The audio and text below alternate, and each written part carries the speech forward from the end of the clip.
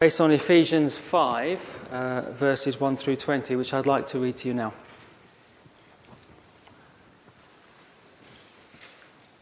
Follow God's example, therefore, as dearly loved children, and live a life of love, just as Christ loved us and gave himself up for us as a fragrant offering and sacrifice to God.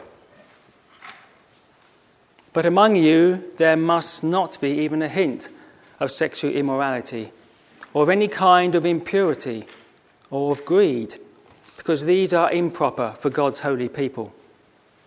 Nor should there be obscenity, foolish talk, or coarse joking, which are out of place, but rather thanksgiving. For of this you can be sure, no immoral, impure, or greedy person, such a person is an idolater, has an inheritance in the kingdom of Christ and of God. Let no one deceive you with empty words, for because of such things God's wrath comes to those who are disobedient. Therefore do not be partners with them. For you were once darkness, but now you are light in the Lord. Live as children of light, for the fruit of the light consists in all goodness, righteousness, and truth. And find out what pleases the Lord. Have nothing to do with the fruitless deeds of darkness, but rather expose them. It is shameful even to mention what the disobedient do in secret. But everything exposed by the light becomes visible, and everything that is illuminated becomes a light. This is why it is said, "Wake up, sleeper, rise from the dead, and Christ will shine on you. Be very careful then how you live, not as unwise, but as wise, making the most of every opportunity, because the days are evil. Therefore, do not be foolish, but understand what the Lord's will is. Do not get drunk on wine, which leads to debauchery. Instead, be filled with the Spirit, speaking to one another with psalms, hymns, and songs from the Spirit.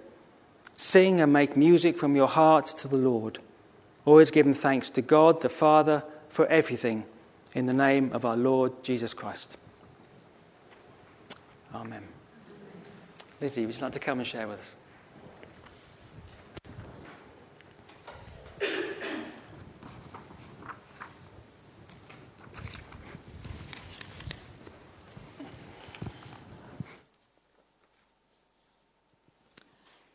Father God, we thank you for your word. We thank you for its comfort and its inspiration. We thank you for its challenge. We ask that you will help us to hear what you are saying. May the words that are spoken be anointed by you, that they come only from your Spirit. And would that same Spirit speak to our hearts and tell us what we need to hear from you. In the name of Jesus, amen. I was waiting at the bus stop after school. It was a winter's afternoon, the light already going. A man standing beside me looked hard at me as I turned towards him, and he saw me properly. "I know that face," he exclaimed. "Aren't you Arthur Harrington's daughter?" I've always been surprised that he recognised me. I notice now that I look increasingly like my dad as I get older. But back then, I didn't think that the resemblance was all that obvious. That man saw in me a likeness to my father. I'm proud to think that I might be a bit like my dad.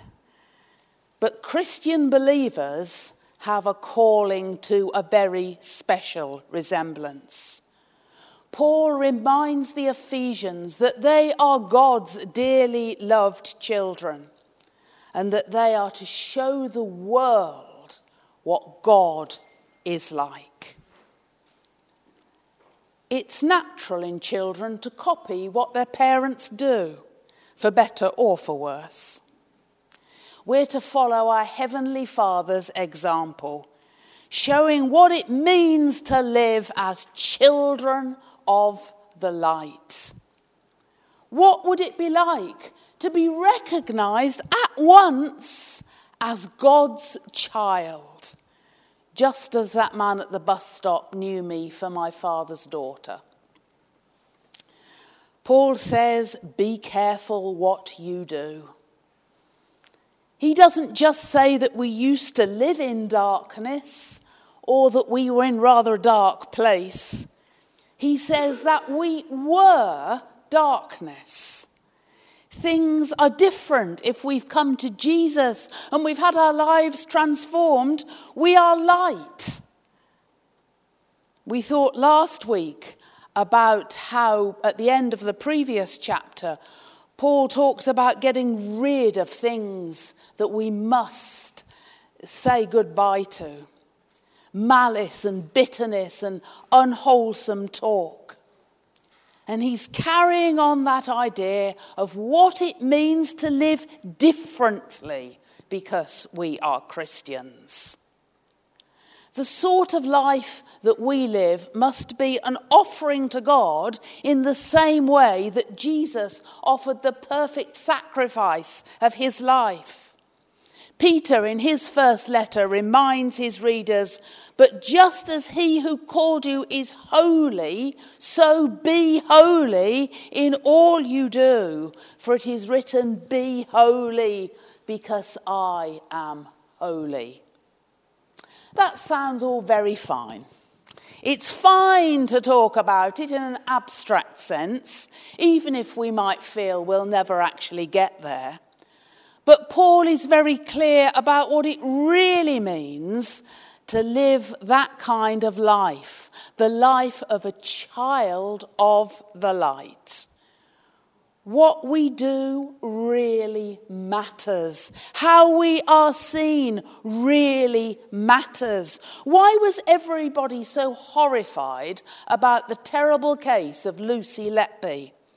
Because her behaviour was simply not what was expected of a nurse. She looked like everybody's picture of a kind and caring professional, and she was not. So the media, and probably all of us, reacted in disbelief that anybody could fall so short of the standard that people expected. There must be nothing in our lives that smacks of immorality. There mustn't even be a hint of it. There must be no impurity. Paul says that the kind of things those people disobedient to God do in secret are too shameful even to mention. There must be no greed. There must be no drunkenness. We have no business at all with any such things, not because we're old-fashioned, not because we're prudes, but because we are called to imitate God and follow his example. When Jesus teaches Nicodemus, he tells him, light has come into the world, but people love darkness instead of light because their deeds were evil. Everyone who does evil hates the light and won't come into the light for fear that their deeds will be exposed. But whoever lives by the truth comes into the light, so that it may be seen plainly that what they have done has been done in the sight of God. I'm not a great lover of housework. It must be done, and I do it. But sometimes I think I've dusted, and then the light streams in and shows up all the bits I've missed. The light shows up all too plainly what is not as it should be. Living as light amidst the darkness is not easy. It means doing the reverse of what society allows and expects. The first people to read this letter would have been in a very similar position to our own. The world in which they lived regarded sexual sin so lightly that it wasn't thought of as sin at all. You don't need me to tell you that that pretty much describes Britain in the 21st century. Chastity, faithfulness within marriage, and celibacy outside it. It's not an easy road. We might find ourselves having to cope with the ridicule and the disbelief of a world that thinks that such behaviour is impossible. But such a way of living entered the world for the first time when the early Christians began to live as Jesus asked them to. Sex seen as a gift of God and used as he intended. That's how it should be for the children of the light. And how difficult is it to banish greed from our lives? In this letter and in the closely related letter to the Colossians, when he's urging the readers to put to death what belongs to the earthly nature, Paul says that greed is idolatry. It sets up something other than God to be the focus of our attention and our desire. Never has it been easier to get hold of something that we want. Never have so many things been dangled before us just a click away. Whatever you last looked up on Amazon is right there in front of you in online advertising again and again. And before you know it, it's in your basket and it can be delivered tomorrow. This is not wrong in itself. The internet is a neutral thing. What matters is how we use it. But it's very easy to think that we must have this and we must have that, and to be greedy for more and more. Of course, we live in the world. Paul urges the Christians in Rome, do not conform to the pattern of this world. And J.B. Phillips translates that verse, don't let the world squeeze you into its mould. If we socialise with those around us, we might struggle with the fact that we see things differently. For example, in relation to alcohol. Paul speaks out against drunkenness because of what it leads to. We see all too clearly what comes from having an unhealthy relationship with alcohol. So here again, as those who live in the light, we have to show the way at the work Christmas do, on the night out, over the hen weekend. In all circumstances, we need to show people how like our Father we are. I can remember learning to do joined-up writing at school. We were supposed to copy a sentence several times, all the way down the page, in order to perfect the way the letters flowed into one another. Wasn't something that I was very good at, as you may know if you've ever seen my handwriting. The problem really was that as I got down the page, I gave up copying the original from the book, and I just copied what I'd written out on the line above. We shouldn't be settling for second best. We shouldn't be taking our eyes off our perfect example. Of course, he is more than just an example. He lives in us by his Spirit. He'll help us to do what otherwise would be impossible. Paul says, be careful what you say. Jesus tells us in Matthew 12, out of the abundance of the heart, the mouth speaks. What we say shows what's going on inside us. James writes about the importance of taming the tongue, which can be just as dangerous as a wild animal. The way we talk really matters. I told you how when I was in the Netherlands earlier this year, I went round Corrie ten Boom's house with a bunch of Americans. Of course, I talked just as I normally talk, which seems perfectly unremarkable to me. But these people were delighted with everything I said. And they were very keen for me to be the one that read out the poem that we looked at the end of the tour. You have such an adorable accent, they told me. Those who belong to Jesus, who are citizens of the kingdom of God, should be recognisable by their accent, by the way they talk. Paul's quite clear in verse 4, no obscenity, foolish talk, or coarse joking. It's not appropriate for God's holy people to carry on like that. There are things that we shouldn't even talk about, and there are things that we shouldn't talk about in a vulgar manner. Of course, we find ourselves again in a situation where we're pressed in on all sides by the world. We can find ourselves drawn into conversations where we rightly feel uncomfortable because those around us use language in the wrong way. In the past 10 years or so, broadcasting appears to have accepted what is loosely called strong language in a way that would once have been thought unthinkable. Some channels don't even bother to warn about it in advance because it's so apparently normal. It is, I suppose, encouraging that many people we know seem to be aware that Christians are not okay with this sort of thing, even though their efforts not to offend us can sometimes be slightly amusing. A few weeks ago, I had lunch with some of my cousins. One of them had clearly briefed her daughter beforehand about being careful what she said around me. I was aware of the girl being kicked under the table. "Mum," she protested loudly, "that's not a swear word." We do need to show people that we are different and why. They need to understand not that we're shrinking violets, unable to cope with bad language and dirty jokes, but that there is a reason why we don't join in.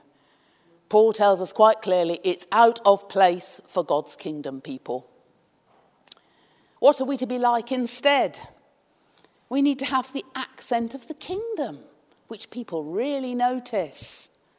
We're to have nothing to do with the deeds of darkness. We're to be filled with the Spirit, joyful and thankful in the way we speak to one another about what God has done for us.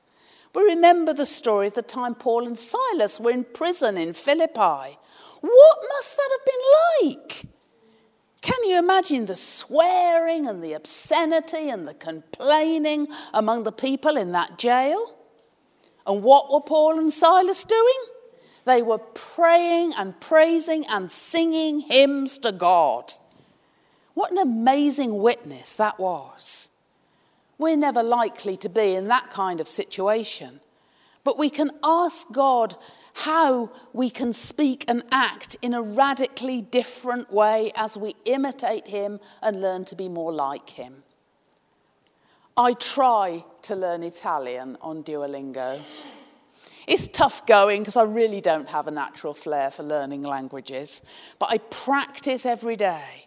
I try to imitate the examples I'm given, trying to immerse myself in Italian and learning how it's really spoken.